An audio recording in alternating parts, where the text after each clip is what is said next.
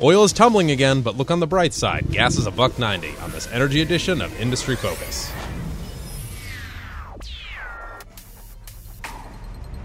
Greetings, fools. Sean O'Reilly here at Fool Headquarters in Alexandria, Virginia. It is Thursday, January 7th, 2016, and joining me to talk all things energy and materials is Tyler Crow and Taylor Muckerman. Happy New Year, guys. Happy New Year You too. Anybody We're do back anything crazy? in the studio. Back in studio after a couple pre-recorded shows. I forgot what Everyone's you like, guys looked like, actually. I was Yeah. like, who are these guys? You mean you didn't watch our videos over the holidays? No, I didn't. Oh, that's Well, I was messed up. present, so it wasn't anything new. That's messed up. So nobody did anything cool over the... You didn't ski? No, Tyler? man, it's really been a warm East Coast. There hasn't been a whole lot of options available Knowing to us. you, I just assumed that you would find it. Yeah. If it could be done. Sharif Suki's finding it. Yeah, see? plenty of it. He's got plenty of time to talk about. We'll get into that later. So diving right in here, it's been a pleasant year so far in the energy sector, hasn't it, guys? Oh, it's been wonderful. It's great. Absolutely wonderful.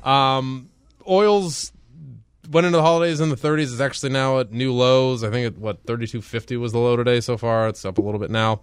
Kind of a dismal start, so we pretty much have to talk about it. Why is this happening? I thought we were kind of at the bottom last year. We're always at the bottom. Always. We're always at the bottom until Every we're day's always the at the bottom. top. Well, you know.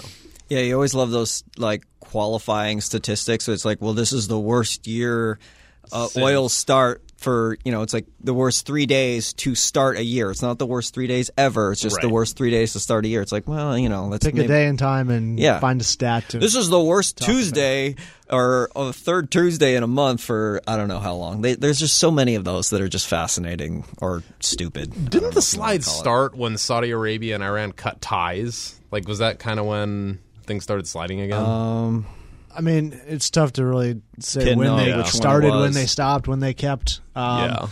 Typically, you would imagine that would. Well, you were cause an talking oil before we spike. were on air, and that's what I wanted to segue to. The chart you were looking at with terror and all that stuff. So, basically, what it's sliding for is people are saying is that now Saudi Arabia is like, you know what, Iran, you're don't like online, you. You're coming online, and we don't think that you're going to be able to do it because we're just going to sell it to Europe at a very steep discount. So they're basically undercutting Iran rather than like a military action against them. Right.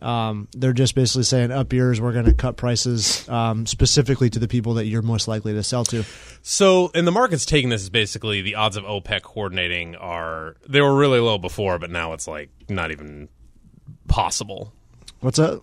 The reason oil's falling is because when Saudi Arabia and Iran cut ties, they're like, there's no way OPEC's going to even talk to each other. There's now. so many reasons why oil is going down. I mean, there's that. Well, okay, where so everyone thinks go on. that OPEC's losing their mind and they're, a herd of cats that are going to go off and go do their own These thing. are arguably the two most powerful countries right. in OPEC, and then you're starting to see they were things never like- very amiable to begin with, Yeah. and then you go off and behead a foreign national from Iran. And, Yeah. Then you got like inventory data where people are losing their mind over inventory data and all these things. Everybody's losing their mind after watching China's stock market fall over the past couple of days, going, oh, China's falling into a pit of despair. We need an oil circuit breaker. Yeah. Yes. We need a Perfect. circuit breaker for oil price sell-offs. We were Crow and I were upstairs earlier. We were talking about like this Chinese circuit breaker for their stock market is basically a self-fulfilling prophecy because when it falls to like halfway down to where the circuit breaker would kick in, everybody's like, "Oh, it's going to happen," and then it just and happens then they because sell out everybody because thinks it's they're going scared to. that they won't Well, be able to. luckily today they got rid of it. So, Yay! yay. We'll see what happens with that. Until tomorrow when they reinstate it. Well, yeah, it's a little. We're just going to stop all trading forever. We don't like the stock market anymore. Tyler, what were you saying about? I asked you yesterday about the oil inventory thing because I saw the release of crude oil inventories and it was down 5 million barrels. I was like, oh, that's awesome, good for them. But then gasoline was up on 10 million barrels, and apparently that's bad, and I didn't even know about it. I think this week we had like a 5% move in oil, and the biggest reason that anybody could come up with was the fact that gasoline inventories in the United States had gone up by 10 million barrels after the week previous data that did crude inventory barrels said that we were down 5%. So everybody got a little excited, like, yay, the turn's starting to come. And then they saw gasoline inventories up. So what does that mean? Like, let's just kind of keep this a little bit in perspective here. So we'll say down 5 in crude, up 10 in gasoline. So we're net up 5. Until that gasoline turns into CO2, it's still basically an oil stockpile. It's some sort of petroleum stockpile. So we're net up 5. The United States burns through 15 million barrels a day of gasoline, diesel, anything that's made out of crude products. So we had an inventory build of 8 hours worth of production or 8 hours worth of consumption, and the market drops by 5%. That just doesn't – that's insane. I mean – arguably. It's one of those things where it's a law of large numbers where people say, oh, we had an inventory gain of 10 million barrels. And when you had 10 million barrels, like, holy cow, that's a lot of oil. But then when you put it in perspective of how much we consume and produce on any given day, it's not even a half a day's worth of consumption. Right. So supposedly we're oversupplied in inventories by what, 300 million barrels? Something like that. So that's a couple of months, right? That's the hope. Yeah, I don't know. Anyway. Long-term focus, decline rates are happening. There's no there's lack of investment. Sandridge delisted. So did they delist? They're being taught. They're pink sheets now, right? It's in the process of being dislisted. So big names are coming. Big names are falling to the surface. Right. Production budgets are going down. It's not reinvesting. Decline rates are going to happen, and when that for our finally listeners catches who may up, not know, really, 30 seconds. What's a decline rate? Decline rate is the natural decline of a well, where once you put a well into the ground and starts to produce, there is a fixed amount in that reservoir, and the rate at which it leaves, the pressure, the physical properties of that will deplete, and it means that the rate that's coming out of that declines. It's like when you're emptying a pool, that last little bit of water Imagine does not come out fast. the super steep water slide you were scared to go down at the water park. That I'm still afraid to go down. That's the decline of most fracked wells, where it's like it's like 70% or something. Yeah, it's really 70% in the first year. It's a frightening decline rate. So as that decline rate happens, production will slow down. And demand they'll start to come into that equilibrium. Maybe demand will outpace for a little while, and prices will rise.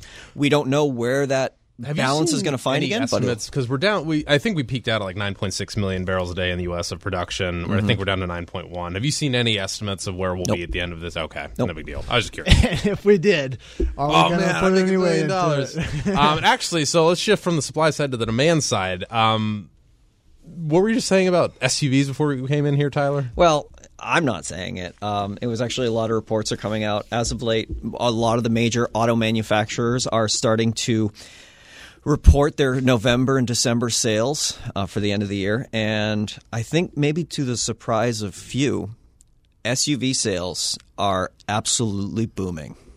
Because gas is $1.90 for the first time in $1.90. 5 years or whatever. I think the actual long-term investing. There was on Bloomberg this morning. There was an estimate that $100 million or $100 billion has been transferred to the customer through gasoline savings over 2015. So that much savings, people I saw it's like $600 per household or something. It's a lot of money nowadays, and it's just basically getting put into other things. And one of the things that looks like people are going to buy now are SUVs.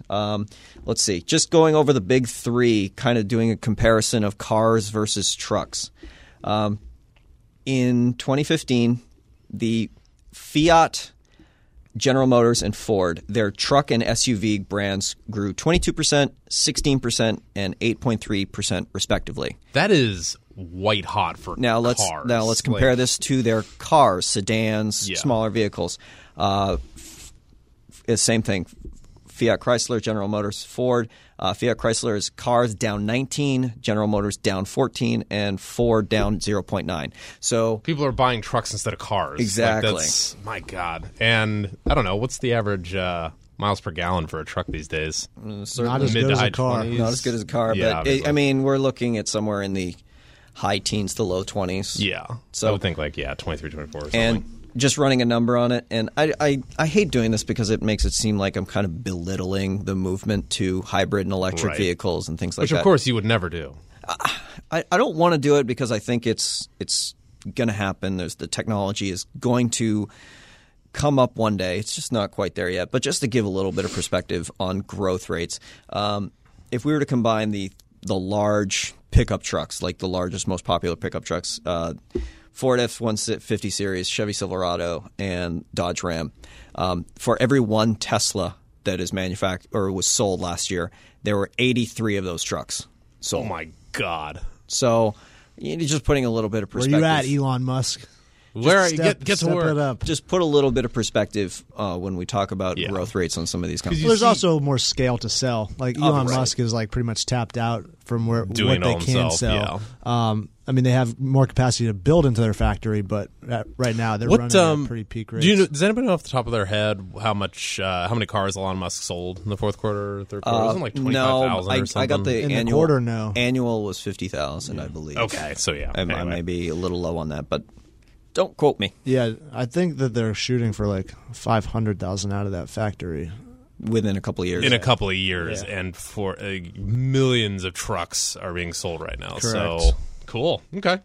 Well, before we move on, I wanted to point our listeners to the newly redesigned Focus.Fool.com. There you'll discover a special offer to join the Motley Fool Stock Advisor newsletter for all industry-focused listeners.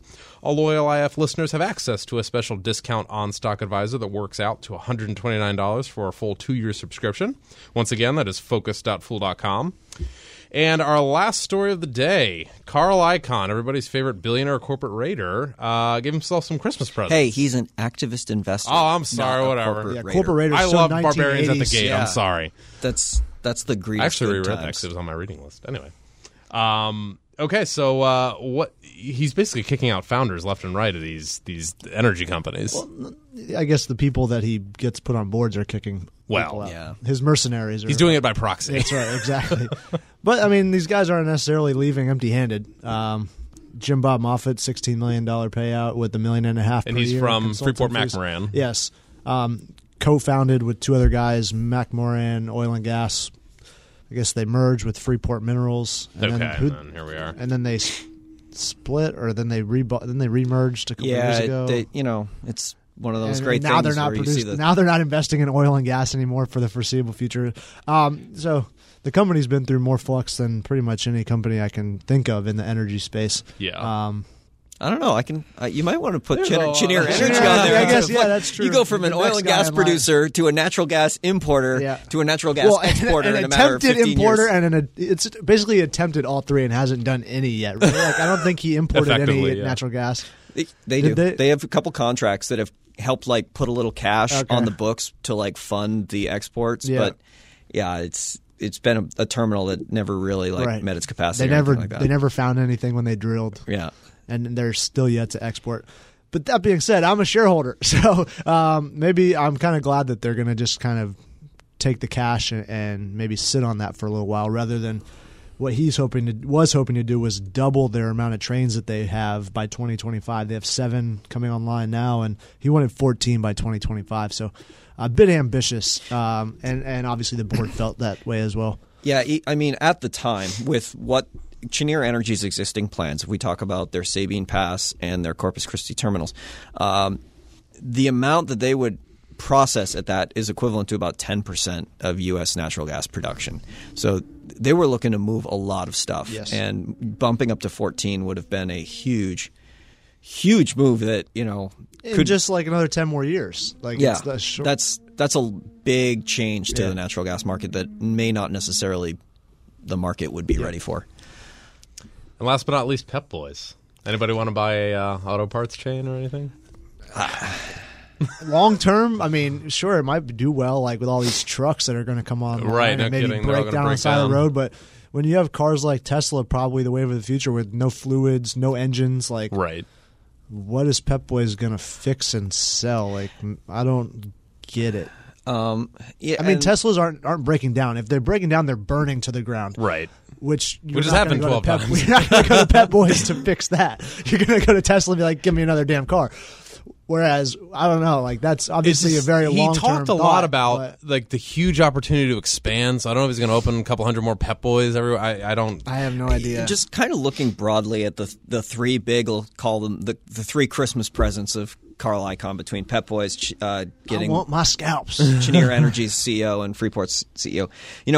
Going into Freeport and Cheniere, it's like, oh, we can cut costs, we can do all these things to Right. get value out of these stocks. And the same thing, he's like, oh, there's immense value in Pep Boys.